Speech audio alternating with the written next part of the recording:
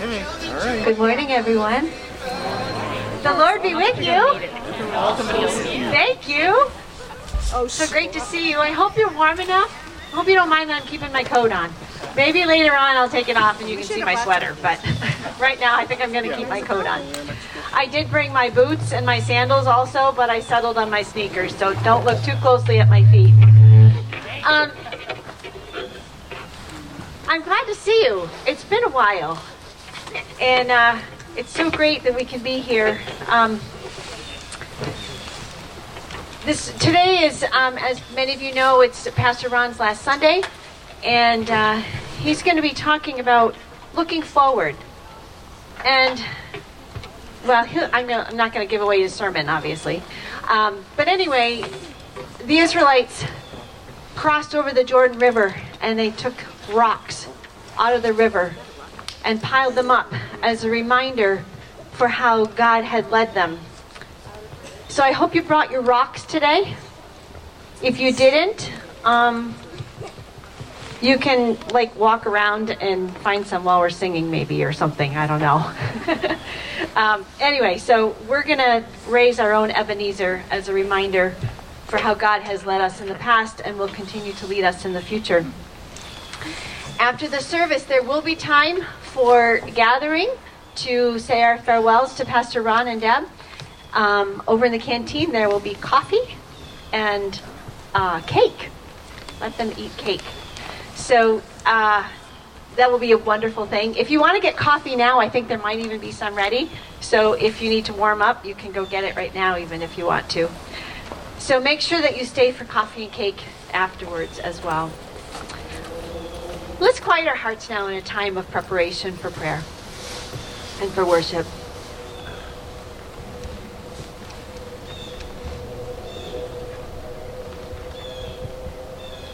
God of the universe, hear our prayer this day as we gather together in this place.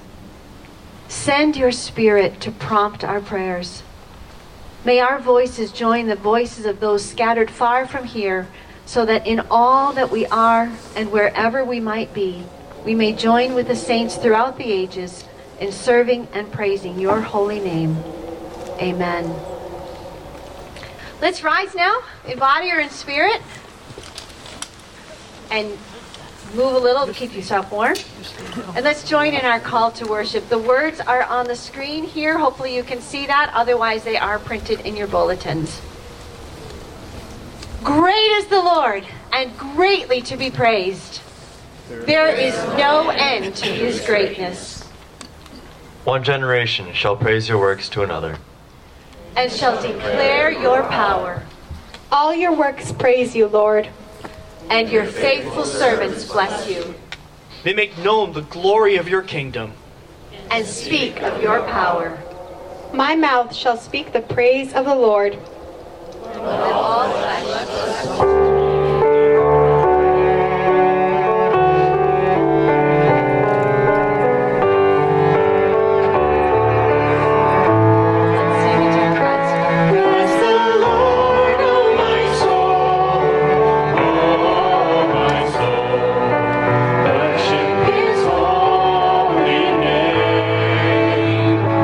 Sing like never before. Oh, my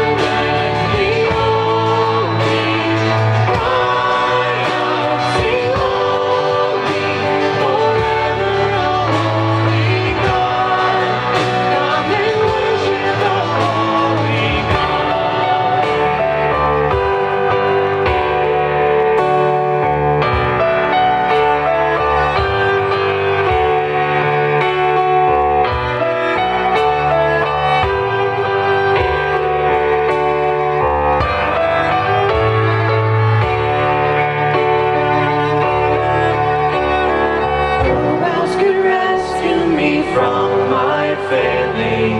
Who else would offer his only Son? Who else invites me to call him Father? Only a holy God. Only my holy God.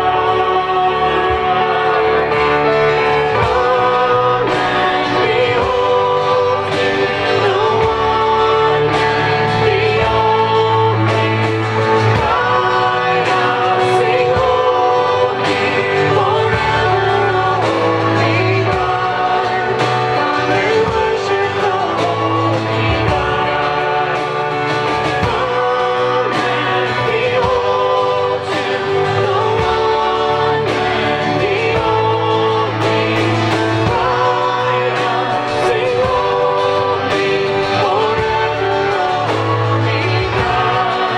Come and worship the holy God. Come and behold him, the one and the only. Cry out, sing holy, forever holy God.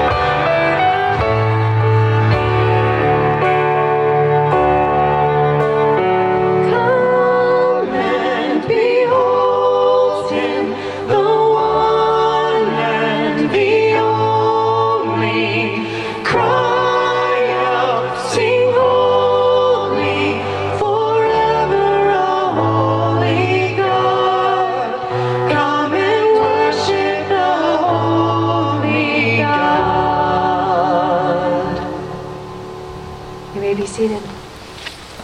I hope that you've come this morning to worship that holy God and that you're able to behold him as we're here together as a church. God is holy, we are not. That's the plain and simple truth of it all, right? So let's take some time now to become right before God by offering our confession. Almighty God, so many of King David's psalms show a heart out of tune, sighing, crying, and breaking with sorrow, yet still clinging to faith in you. So too, O Lord, are our hearts. In Jesus Christ, you have given us what we need most. His cross makes our forgiveness possible, and his Spirit tunes our hearts again to sing your praises. So humbly we beg your pardon for our sins. Eagerly we plead your help to enthrone in our hearts David's Son, Christ Jesus, King of the universe, our Savior and Lord. And with King David, we declare our trust in your unfailing love. Amen. Let's take some time of silent confession.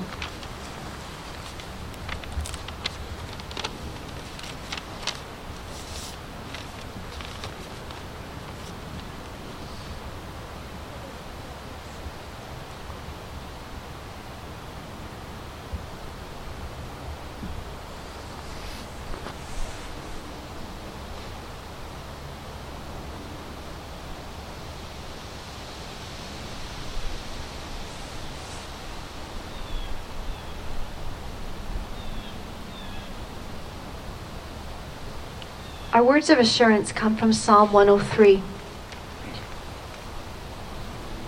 And instead of me saying them just to you, I'd like us to say them responsively. So they're in your bulletin, they're also on the screen. Let's say these words to each other as a reminder for how we are one together as a body in Christ, and how God has forgiven us by his gracious work on the cross. The Lord is merciful and gracious, slow to anger, and abounding in steadfast love. He will not always accuse, nor will he keep his anger forever.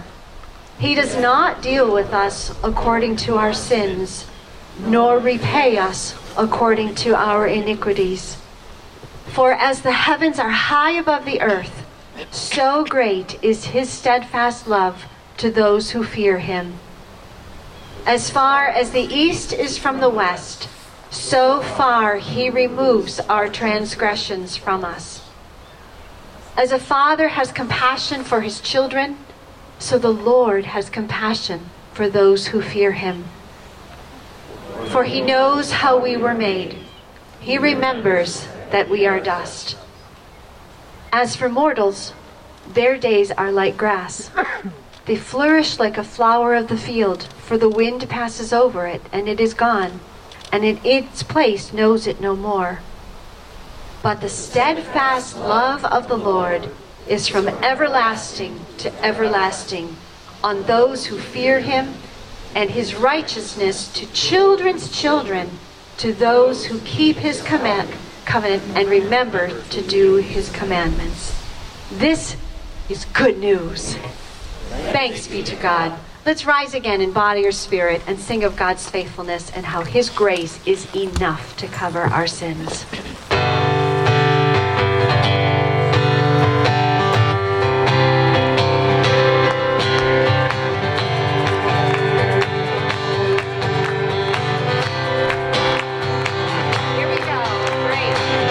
Great is your faithfulness, O God.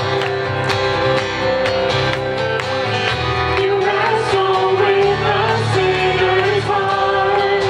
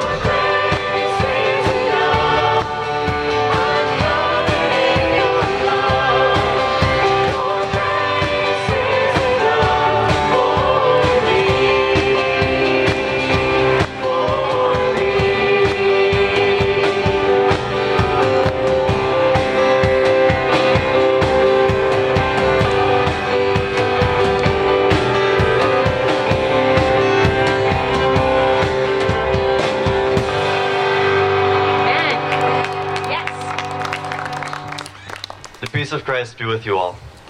And also with you. Let's pass this peace to those around us. Morning.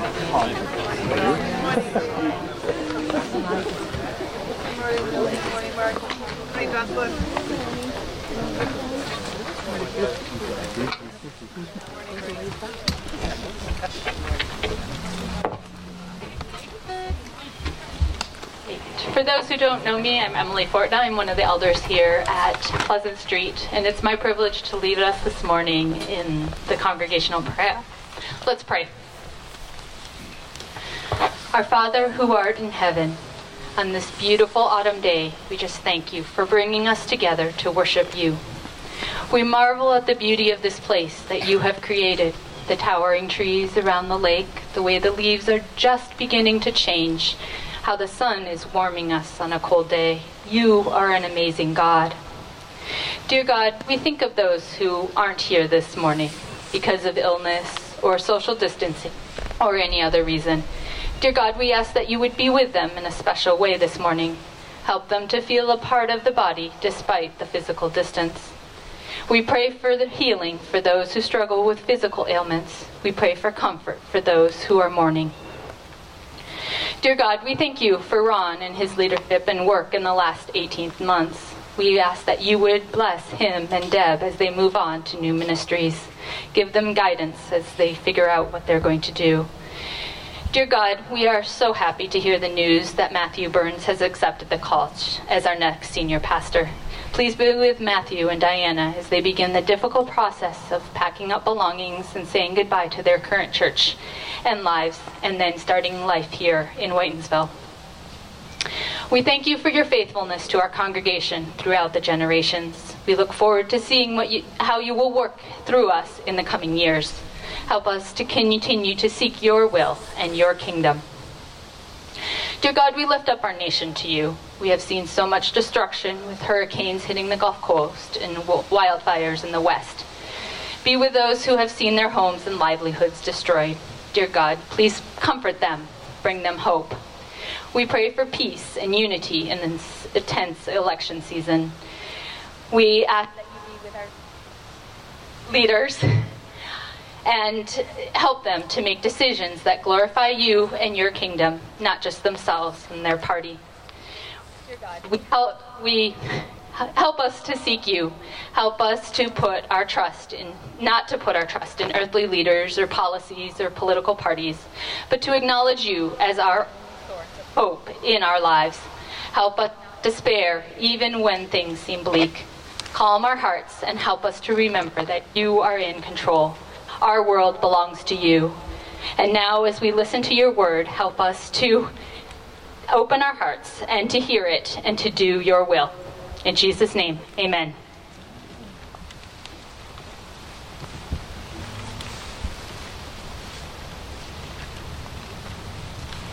Good morning. Our scripture reading this morning comes from Joshua 3, 1 through 17. Early in the morning, Joshua and all the Israelites set out from Shittim and went to Jordan, where they camped before crossing over. After 3 days, the officers went through the camp, giving orders to the people. When you see the ark of the covenant of the Lord your God, and the Levitical priests carrying it, you are to move out from your positions and follow it. Then you will know which way to go, since you have never been this way before. But keep a distance of about 2,000 cubits between you and the ark. Do not go near it. Joshua told the people, consecrate yourselves, for tomorrow the Lord will do amazing things among you. Joshua said to the priests, take up the ark of the covenant and pass ahead of the people. So they took it up and went ahead of them. And the Lord said to Joshua, today I will begin to exalt you in the eyes of all Israel, so they may know that I am with you as I was with Moses. Tell the priests who carry the ark of the covenant, when you reach the edge of Jordan's waters, go and stand in the river. Joshua said to the Israelites, come here and listen to the words of the Lord your God. This is how you will know that the living God is among you, and that he will certainly drive out before you the Canaanites, the Hittites, the Hivites, the Perizzites, and the Girgashites, the Amorites, and the Jebusites. See, the ark of the covenant of the Lord of all the earth will go into the Jordan ahead of you. Now then, choose 12 men from the tribes of Israel, one from each tribe. As soon as the priests who carry the ark of the Lord of all the earth, set foot in the Jordan, its waters flowing downstream will be cut off and stand up in a heap. So when the people broke camp to cross the Jordan, the priests carrying the ark of the covenant went ahead of them. Now the Jordan is at flood stage all during harvest. Yet as soon as the priests who carried the ark reached the Jordan, and their feet touched the water's edge, the water from upstream stopped flowing. It piled up in a heap a great distance away at a town called Adam in the vicinity of Zarethan, while the water flowing down to the Sea of Arabah, that is a Dead Sea, was completely cut off. So the people crossed over opposite Jericho. The priests who carried the ark of the covenant of the Lord stepped in the middle of the Jordan and stood on dry ground, while all Israel passed by until the whole nation had completed the crossing on dry ground. This is the word of the Lord. Thanks be to God.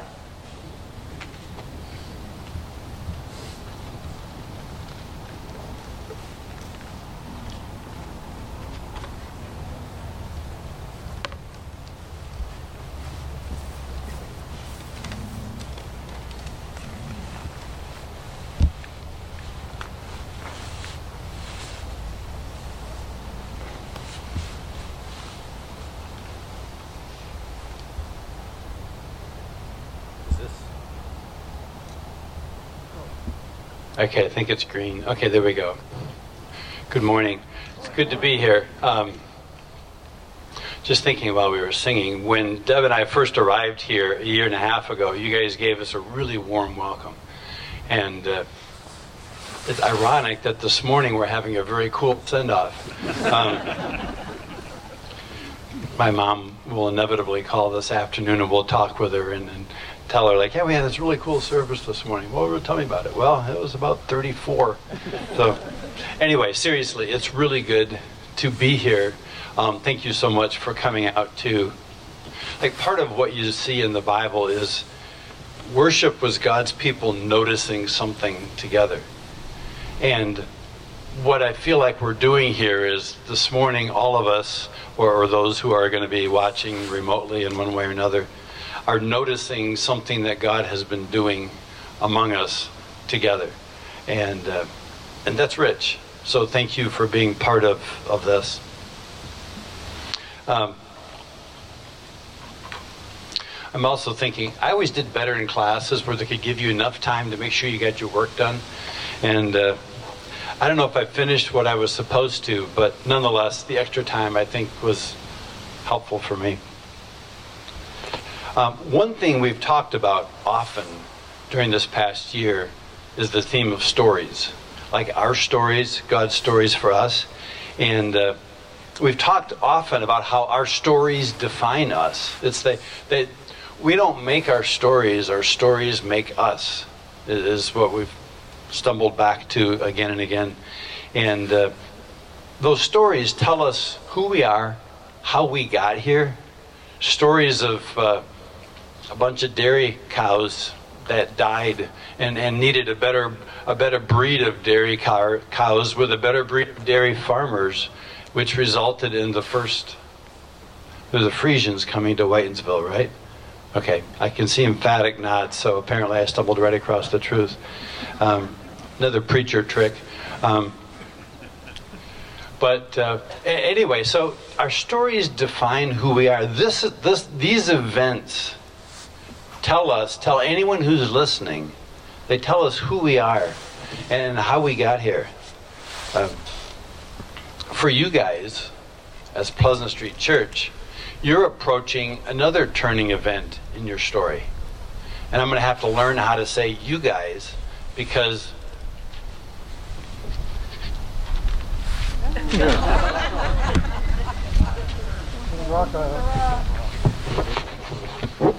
I thought it had the rock in the right place, but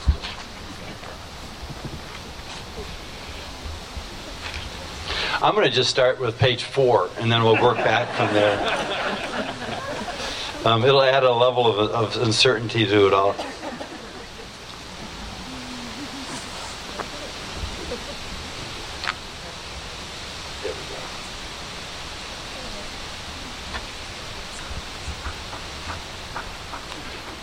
Thank you, Becky. Okay, so where were we? Good morning. We're beyond that, okay. Becky, who's in charge of, well, she told me the sermon had to be less than an hour and a half, so, okay. You as a congregation are also approaching a turning point in your story. The partnership that you and I, or you and Deb and me, have had for a year and a half now, ever since we first came to Hotel California, that's done this week sometime. And we're going to be loading up a U-Haul truck and heading west, and probably to settle in one of several churches in West Michigan. But we can tell you more about that some other time. That's part of the change coming. You have another pastor coming to you, a guy named Matthew, who I've really enjoyed getting to know over the summer, both in terms of who he is and enjoying him as a person, but also especially what I think God has equipped him for Pleasant Street Church. Like, I think that's a really good indication of what God might be up to. But we'll let God show you that. But this is all about your story, and not your story because you're making it up. It's your story because you're following it based on the one who did make it up long, long ago, before the foundations of the earth. That story. And so there you are. Here you are, standing right on the edge of, you can feel the ground rumbling with the power of this thing that only God could have done. And so you're standing there, you're frightened maybe, but you're deeply committed to following God. This is who you are, this is where you go. What else could you possibly do? Who else could you possibly follow? And so it's you've never really questioned it, even though you've not always had warm, sunny feelings about it. But there's something satisfying about having a tradition that marks who you are. And even if it's not easy or convenient, that tradition... Thank you, Becky. That tradition helps you remember who it is and what it is that's made you. Well, now you've reached a point where the stakes seem to keep notching higher. Like, you've never been this way, you've never done this, and these are new circumstances in which you'll be doing the same things. And so what does that mean, and what will that look like? And changes in your life and in God's world have brought you to the edge of something you've never crossed before. And how exactly does a people like you respond to that kind of situation? In theory, you've always believed in God. You've stuck to him like glue, in theory. But now you're following him in reality, in a different kind of reality. And you can't really bail out of this, not without forsaking who you are. But you're not, frankly, you're not sure what the path looks like moving forward. That was Israel in Joshua chapter 2, heading into Joshua chapter 3. They'd never crossed any of that territory. They were no longer slaves, thank God. They were no longer captives. They had an identity as God's people, but it was a kind of a strange identity because they were nomads, Bedouins, which is hardly something you want to list on your resume. But there they were. That's who they were. That's who we were. And God says, okay, come this way and cross the Jordan River. And that's the account that Sue just read for us earlier. Verse 5 says, consecrate yourselves, for tomorrow the Lord will do amazing things among you. So the people broke camp. I'm jumping ahead to various places. The priest carrying the Ark of the Covenant went ahead of them. Now the Jordan is at flood stage all during harvest.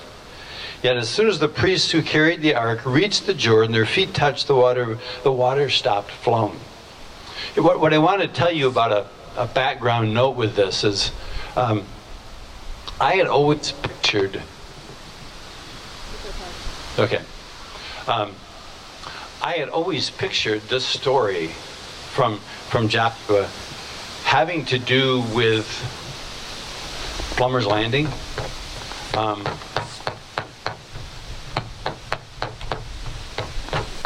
Speak, Lord.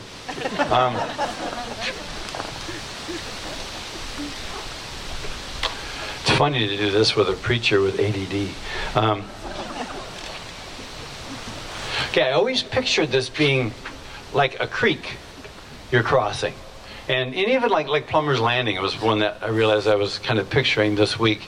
I could walk through that without a lot of difficulty. I mean, I ain't scared. And so you could do that. But then I started doing a little bit of research some time ago. Do you know that the Jordan River at flood stage is a Category 4 rapids? If you go on YouTube, you can find clips from whitewater rafting companies who charter their boats out with guides to go through stretches of the Jordan River. This is a serious, and you look at those, watch those videos, you hear the rumbling of that even on your laptop speakers, and you realize there's no way that I would let my kids play along that creek. They could get killed. For a long time, we lived in Northern California where there are a lot of whitewater rafting rivers. It was really scary to hear on the news when somebody went missing and how many miles downstream they would find the kid's body. So all that to say is, this is a scary thing. And so there they are. And, okay, here we go.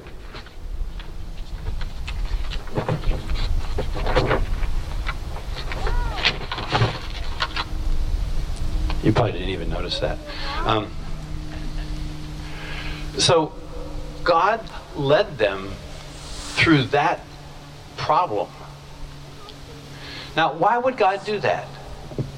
Is God watching, looking down from heaven, thinking, I forgot about flood stage. That's right. That happened last year at this time too, didn't it? This was not an oversight or an afterthought on God's part. This was God leading them through a certain situation for reasons which at the time made no sense whatsoever. Why would God want that? But apparently God wanted that. But if you look at it from the point of view of the Israelites, they were Bedouin. They were nomads living in the desert. They had never ever seen that much water. And they had never ever heard that much water. You know, the only other precedent for that were their parents or grandparents crossing the Red Sea, but none of those people were still alive. So the noise that you have when you stand by a Category 4 rapids in a mountain river, and you realize it's 35-degree water, the noise that you hear is the sound that those people had never, ever heard. All they had heard was God's voice saying, come, follow me. For the place that I will show you is holy. Okay. So I can picture their stomachs dropping as they realize, where are we pointing? Where is God taking us? What is the idea behind this? Okay. Why does God make this so difficult?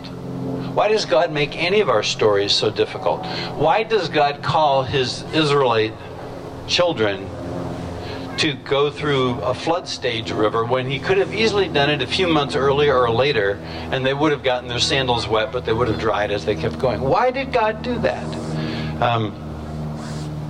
God kind of turning to his angels like, I'm really trying to make life easier for my children. I just keep messing up sometimes. I don't think that's what was happening. But there's a reason why God needed his children to enter his promised land, his custom home for them. He needed them to enter the promised land panting, gasping, and terrified for reasons that we would never choose. Their last steps out of the desert made in terror, their first full breath of Canaanite air like a gasp of deliverance. And there may be any of a number of different reasons, but the most important one for them that day was to realize that our connection to God, our struggles define the kind of connection we have with our God. If we pay attention to our struggles, we can learn an awful lot about God and how we receive his grace. But if we ignore our struggles and we just push through them, ignoring our struggles eventually amounts to ignoring our God. On the other hand, turning and noticing our struggles leads us to notice new things about our God. And that's what I want to share with you here today. Undoubtedly, Israel would have preferred a story that revealed them as, I don't want to say all-powerful because that sounds like God, but Israel would have preferred a story that revealed them as surprisingly capable, brave, level-headed, adventurous people who were deeply committed to their God and followed him no matter what. And in so doing, were rewarded richly for being faithful. That's what I would want. That's what Pleasant Street would want. And well, the short version of a story like that is, I'm fine. I have all that I need. Just watch me. That is not the story that God had for his children.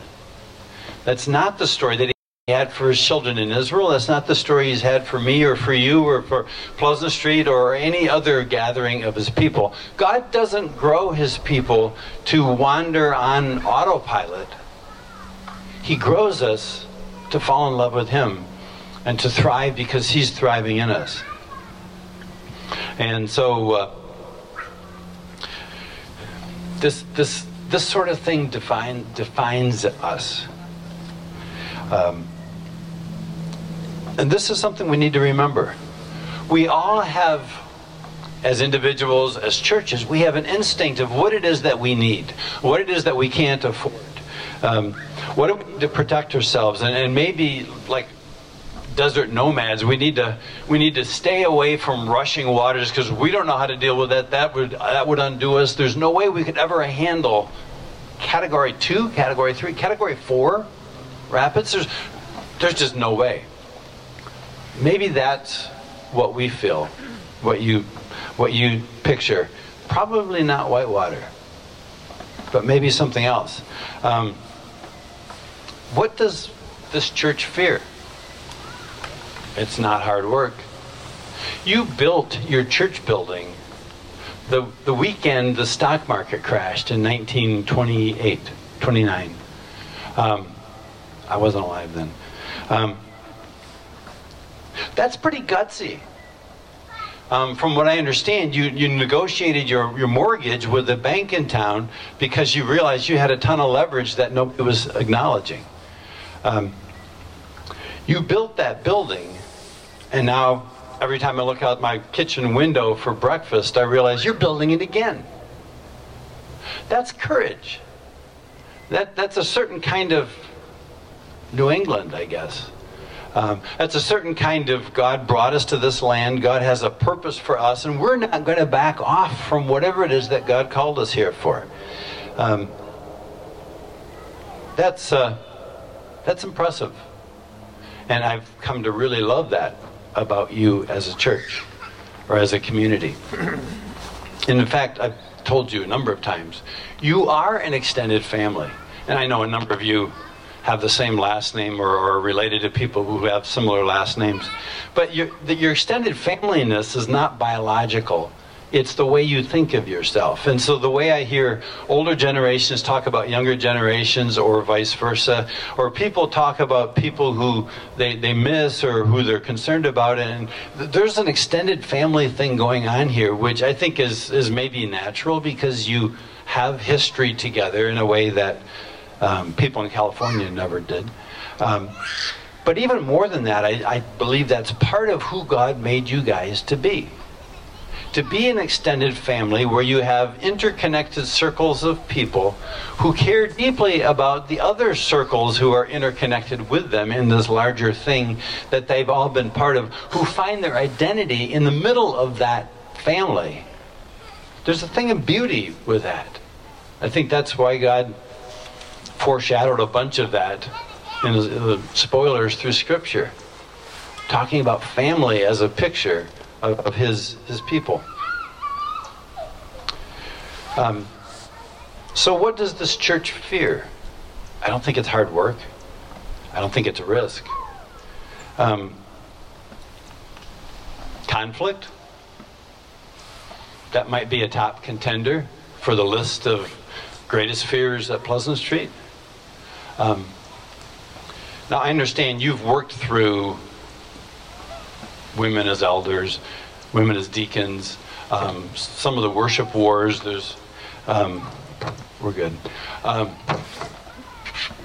You've worked through a lot of important struggles in the planting of churches or for other churches, and so there are a lot of things that you've worked through in a way that shows a great amount of trust.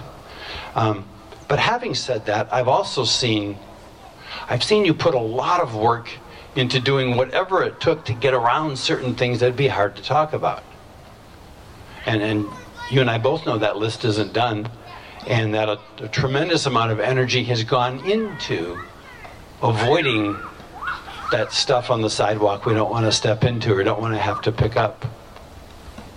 And that is as much a part of you, I believe, as the tenacious love for people other than us is the extended family is part of you. And every individual has strengths and weaknesses. There are things about me that I think God must really like, and there are things about me that God must still, as he watches me. And by now you know a number of both of those in Ron. But the same is true of families or of church families. And so God knows you, God made you. And so the things that give him glory, like you being this kind of family, there's joy in that. The things that bring sadness or sorrow, like having the kind of conflict that comes when you're a family, they do also. And your greatest way of glorifying God, of serving him in the coming years, starting next fall when your next pastor comes, your single greatest way of glorifying God is by being that family together. Every family, every couple has to recognize that there are things they're going to have to deal with. And dealing with those things is often a central part of being a couple together or being a family. Every family has things they're going to have to work through. And working through those things is part of what families do. And every extended family knows that to have kids, they're going to bring grandkids, and grandkids are wonderful, but you're going to have, who would have thought that your grandkids or great-grandkids are going to deal with this or this or this? And Deb and I are just far enough along that we can imagine all the things we can't imagine about the kids that God will, we trust, give our kids someday. They're all little vans behind the big van. So you're a family. God made you to be a family, and that means a bunch of different things. So, like Israel, you, all of us, are standing on the edge of something you've never been to before. It's kind of noisy, crazy, it's busy. Some of that noise is Whitewater Rapids, you get that. There's years of history, years of tradition. You do this because this is just who you are.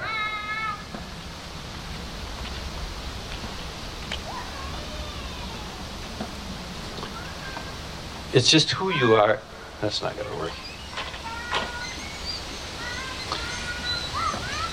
So on the edge of this boundary mark, this river, you're looking at a place you've never crossed. You're seeing another bank that you've never set foot on, and you're having to figure out, well, what's it going to look like for God to take us through this? So as you look across, what do you wonder? You're looking across a pandemic. Who's coming back once this is all done? When things settle back to normal, will things settle back to normal? And if they do, what will that look like for this church? The South Towers will be in pretty good shape.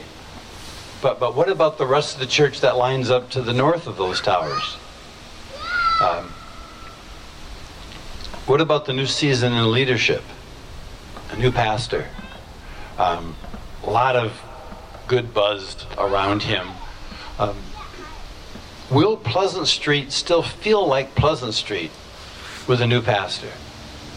Will the leaders of Pleasant Street still lead like Pleasant Street if they're working with a new pastor? Personally, what's this going to mean for you? Will you still like Pleasant Street when this all settles down? Or will Pleasant Street have become something that you don't like as much? Or what about your kids? Will they like it? Or what if Pleasant Street changes in a way so that your grandkids don't like it the way you wish they would? All these different kinds of uncertainty. And you've always believed in God, in principle. But in a new way, you're going to have to believe in God and trust in Him in reality. And trusting God in reality is always more complicated than trusting Him in principle. And you can't bail out of this, because not without forsaking who you are. This is part of your story. Our stories are what make us who we are. But that doesn't mean that you're very confident or very clear on what this path is going to look like, because you're not. I've been here for a year and a half now as a specialized transition minister. That's a unique chair to sit in. It's different than being a babysitter. I'm not a very good babysitter, actually. But goes back to the grandkids thing. But it's my job to help you find the steps towards that river and to help you step down into that. It's my job to do stuff that's going to be pretty wet and messy. And if I screw up, if I make mistakes, some of that wet will be wetter or messier than it needs to be, and that's not the point, but it is part of the package. But even if I did it perfectly, it's going to be wet and messy. And here we are. Here you are with all the moss and on the rocks splashed by the river. And if God had chosen to lead you across this river in late winter when the water is a matter of a few inches deep, we could stroll across it. We could take a week to do it, and we'd be all set. But that isn't how God set this up. God set this up so that people like us would be in a place like this, under circumstances like what we've experienced. In the middle of all of this, with a building threatening to fall down and a pandemic keeping us at home, in the middle of all of this, He says, come be an extended family for me. And we've had to hear His clues and His hints as to what that means, what that looks like. Why does God do that? God does that because he knows that our deepest trust in him always lies on the far side of a river like that. Not because this will be fun, kid, you'll like it. Not because it fits perfectly with what any of us would have expected. He does that because he knows that our deepest connection to him is always found on the other bank of every river like that. And so he calls us to cross those kinds of boundaries, not because we have to somehow get away from something, but because this is his way of bringing us further, closer into him. The upshot of that day in Canaan was a pile of rocks. A pile of rocks on the far side of that river, marking a place where no Israelite had ever carried rocks before. A big pile of rocks, a big pile of memories. And the thing with those rocks is that not just like, oh, look, landscaping stones. The thing with those rocks is they marked an experience that God's people had had with him. And the upshot of that is that they could have a trail from the riverbank up the hill to those rocks, so that any time they wanted, they could go back and remember. They could walk up and show their kids and walk back down. Or they could trace it from the camp, and they could build it into their routine where they were, remember when we did this? And maybe little jokes come out about it. So-and-so was too little or not strong enough, or somebody got lost or whatever. But all those trips up and down the hill brought them to that pile of rocks. And that pile of rocks were significant not because those stones had such spiritual brilliance, but because they were simple objects that helped them remember what God had done, and because of that, who God had made them to be. And so Israel had a chance to wear a trail into the side of that hill, or not, depending on whether they remembered the rocks or not. Over time, that trail forms, or it fades, depending on whether people remember.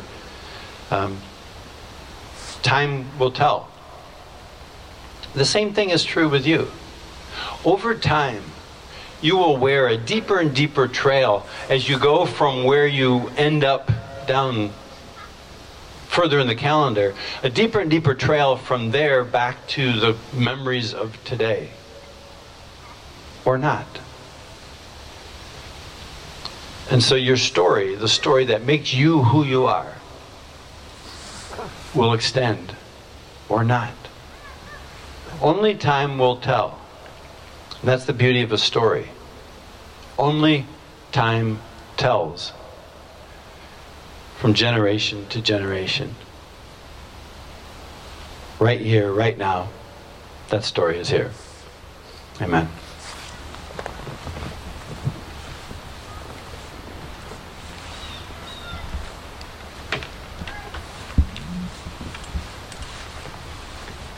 The Israelites took rocks from that river, and they were reminded of the rapids that they went through, the difficult times and the good times.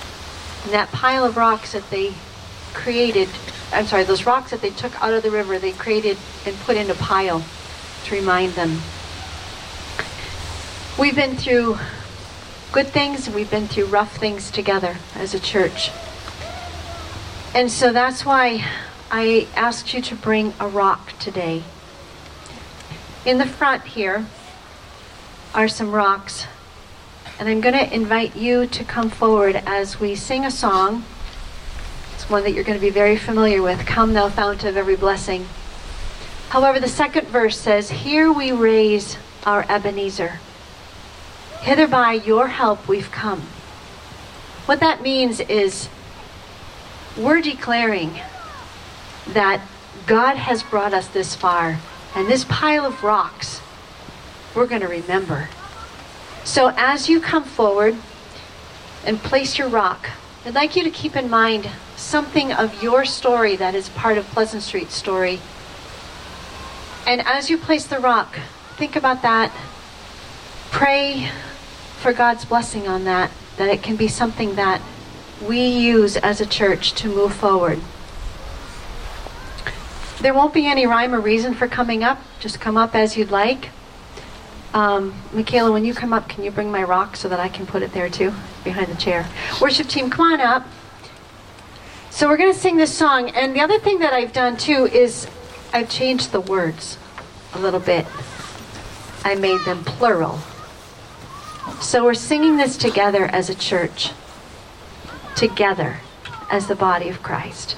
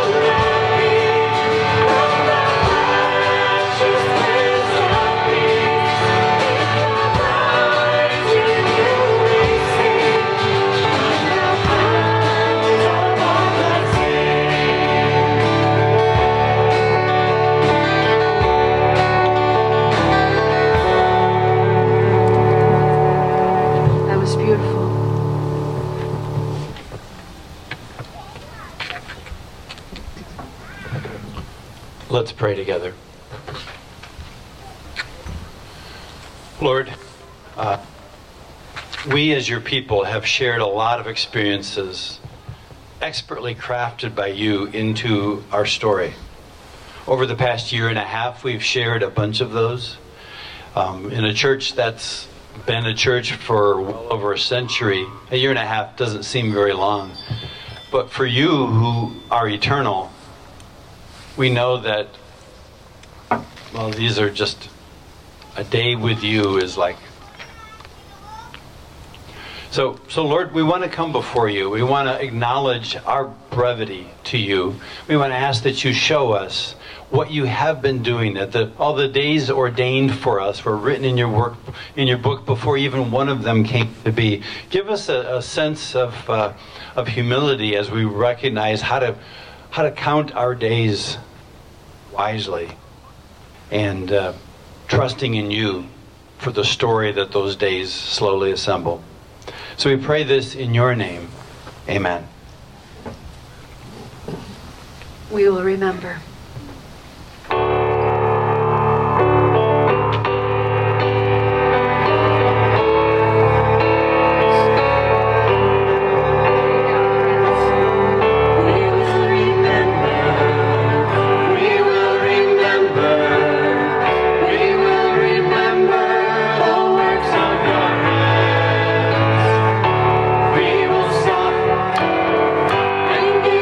Praise for great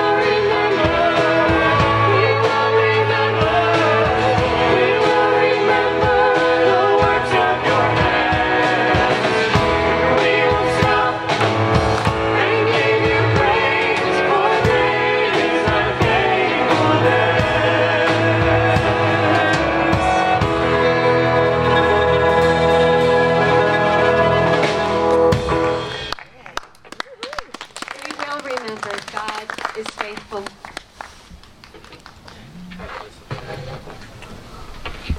There's the green. Okay. Never mind that. Our benediction this morning comes from 1 Corinthians chapter 15. And this is one of those verses that begins with the word therefore. Therefore is always a big deal. It's a pivot point in Scripture. Because of something else, this is true. Because of everything you've been saying, everything you've been singing, everything you've been praying in the past, the service, because of that, this is true. Therefore, my beloved brothers and sisters, be steadfast, immovable, always abounding in the work of the Lord, knowing that in the Lord your labor is not in vain. Amen. Amen. Ron, before you step aside, be seated, everybody. Deb, where are you? Oh, there you are. Come on up with Ron.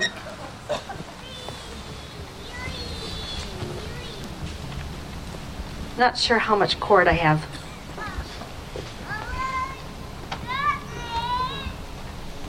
Maybe you need to come by me. So, on behalf of the staff, I have something that I would like to share with you. It's just a little something. It's actually more just for Ron. I'm sorry. We have something for you yet. But Ron, you're going to have to just take this out of the bag. And we know how much you love analogies. Well, that's not the big thing, the book. This thing, okay. Take it out. And what that is, I need to share with all of you what this is. And hopefully, Ron, you'll get a kick out of it. I think you're getting it now. So, the Miller Analogies test is a test that you take when you are going to get ready for grad school. Now, Ron has already done his higher education, so he's not going to be taking the Miller Analogies test.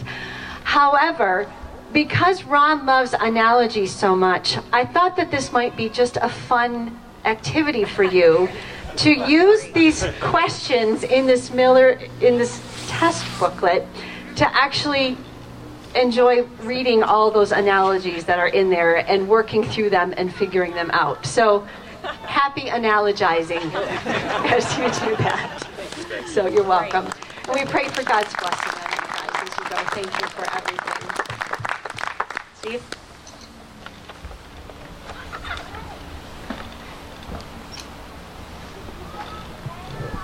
In case you two haven't noticed, we have a little collage of you guys on there. I did, yeah.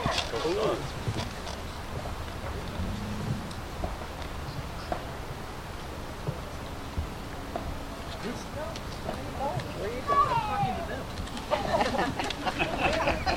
You don't have to come by you, Steve?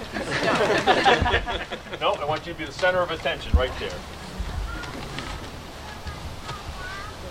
And I'm over here because I'm talking to you, not so much to them. Wow, there's a lot of people here. That's great.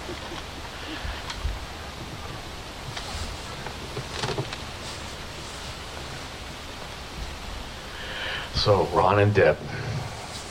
So we just sang a little while ago a song about remembering. So we want to do a little remembering.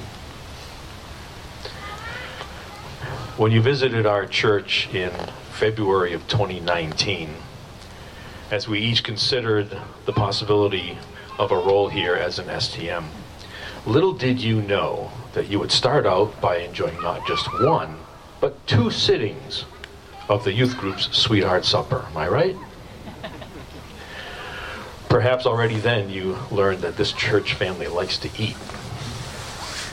Upon your arrival in March, Ron, Deb, and Daisy settled into the parsonage, and Ron's work here began in April of 2019.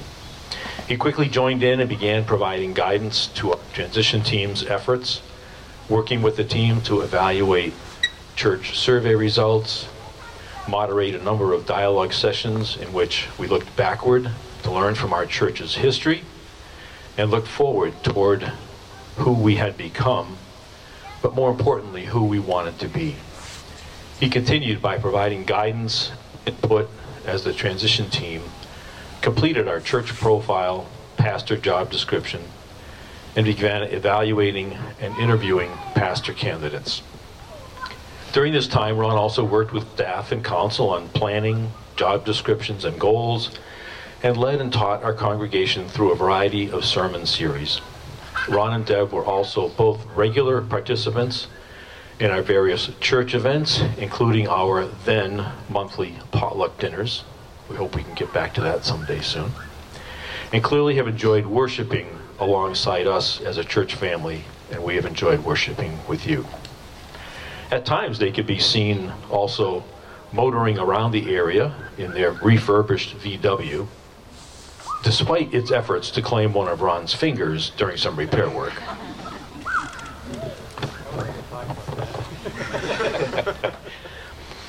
In the first quarter of 2020, while the transition team, council, and congregation continued to focus in on candidate Matthew Burns, we were all suddenly faced with a COVID-19 pandemic, which provided another set of challenges that you, Ron, helped us navigate as we learned to Zoom for hours and hours and hours.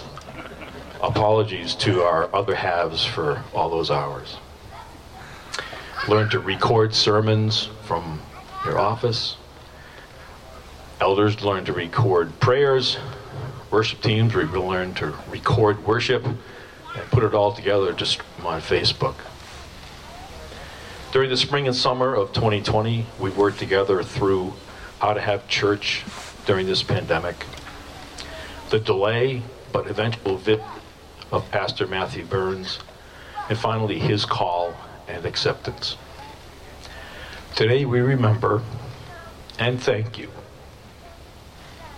for your time here, for blessing us along the way, and we pray for God's blessing on you in the next part of your journey. I'd like to ask other members of the executive team, Jack, Brett, and Dave, to come forward now. So we have some gifts for each of you. And then Becky, I believe we're going to close with a song, The Blessing.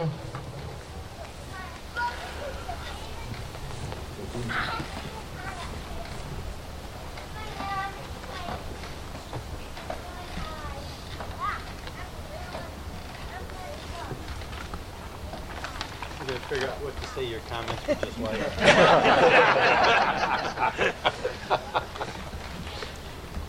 So Deb, we have a bouquet for you.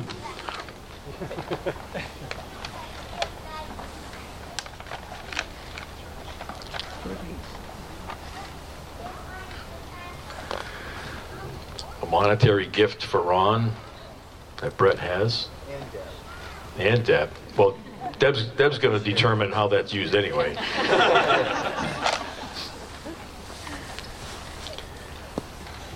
And from Jack there, we have, you can give it to him, Jack. Oh boy. Keep it short, Jack. Sit down, Buck. Let it fly, Jack. If I remember anything about you, Becky, is make it 2 minutes. Well, like you, Ron, as many of us here have moved at one time in our life, and we know we never have enough boxes or bags to store and pack up as we go on. Therefore, we formed a committee to find this beautiful bag to put your essentials in. It's got a gold handle with pretty stripes and hearts on it. And so we'd like to give you this bag. Now, there's something in it, of course, and you may open it if you wish.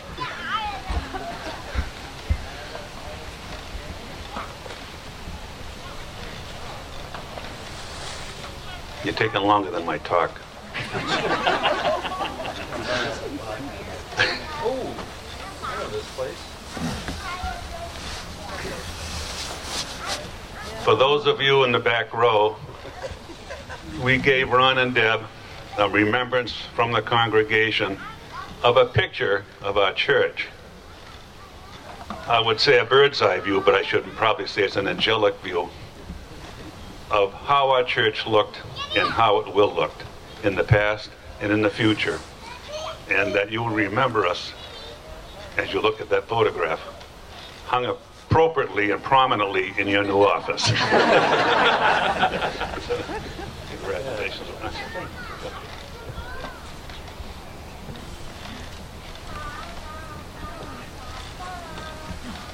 We're going to sing the blessing. We're going to sing it over. While the executive team surrounds Ron and Deb with hands of blessing, and while we sing, I encourage any of you that feel so moved to please also reach out with a blessing to Ron and Deb. Why don't you rise again in body and spirit?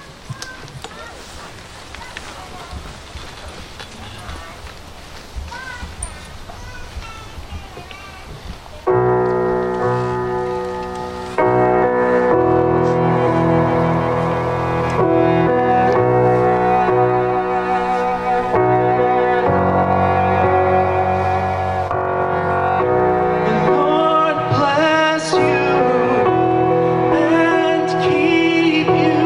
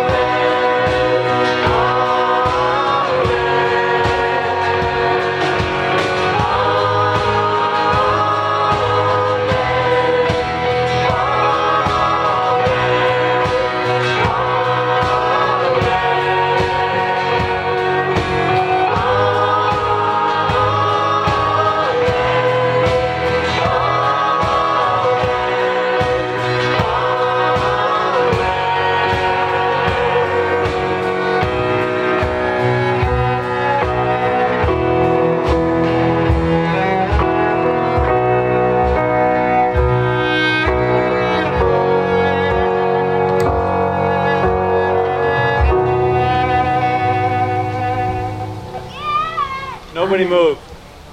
We always get selfies with people we really love. Need you guys to all move. If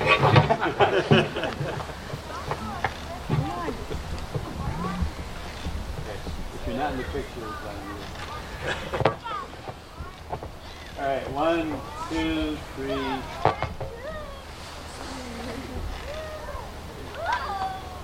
Here we are. We love you guys. Thank you so much for all of